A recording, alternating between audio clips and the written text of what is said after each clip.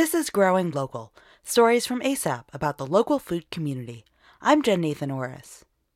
Deep in the mountains of western North Carolina, there's a plant that's been prized for hundreds of years. Ginseng is a slow-growing perennial with valuable roots that can be exported to Asia, where it's sought after for its medicinal properties. Ginseng has provided southern Appalachian families with a boost in income during lean times, and each fall, men and women have taken to the forest to dig up what is sometimes known as green gold. Traditionally, you would wander the woods and look for it in certain areas in the wild, but it's becoming harder and harder to find in the forest.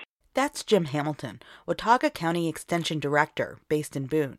He's part of a new effort to teach people how to cultivate ginseng and is working with ASAP to find local markets for the plant.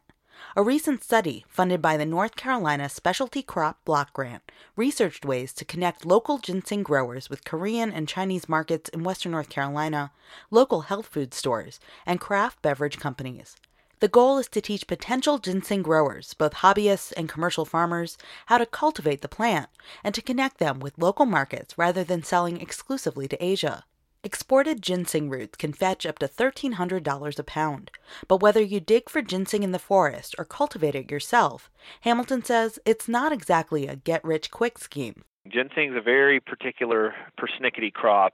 It won't grow in most areas of the United States and takes between 7 and 10 years to grow roots that can be exported. Although western North Carolina has an ideal climate for growing ginseng, with its shady forests and cold winter nights that help germination, growers face other obstacles. It's a long-term crop, and there are disease risks, animal risks, and then there's the theft risk, and that's probably the biggest risk that a lot of these producers face. They call it poaching, but it's outright theft. Over the past 10 years, there's been a rise in ginseng poachers digging up plants on private property and public land. A family may have grown ginseng in their own forest for decades, only to find a poacher has dug it up in the middle of the night. Hamilton's workshops not only teach potential ginseng growers how to cultivate the plants, but also how to protect them so years of work don't go to waste. He encourages growers to put up no trespassing signs and even install video surveillance, and also to learn from each other. Ginseng has always been a very cryptic, unspoken sort of endeavor, and we've sort of brought some producers out of the shadows and have them working together. As part of the grant, ginseng growers tour each other's properties to learn new techniques.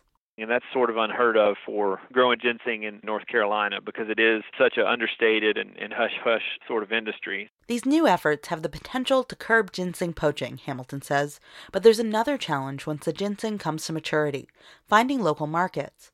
ASAP's new study found that there is demand for both fresh and dried ginseng root.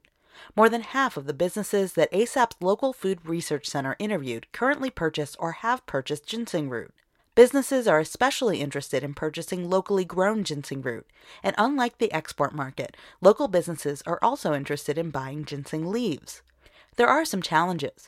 Breweries reported concerns with the high cost of ginseng and Alcohol Tax and Trade Bureau regulations.